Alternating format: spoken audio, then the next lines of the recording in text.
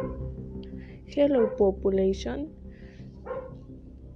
Today we will talk about the book Philosophy to the Dibuphras.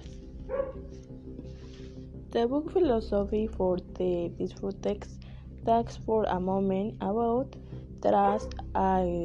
We show it and how we give it, and it is important to know how each one is done, as this will take you to think in every life.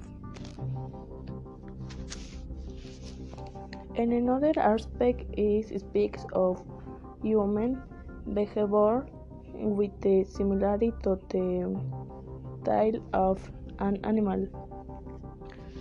In short, this book may meet in the last thing from the most everybody to the animal, and one point it is boring and after another interesting.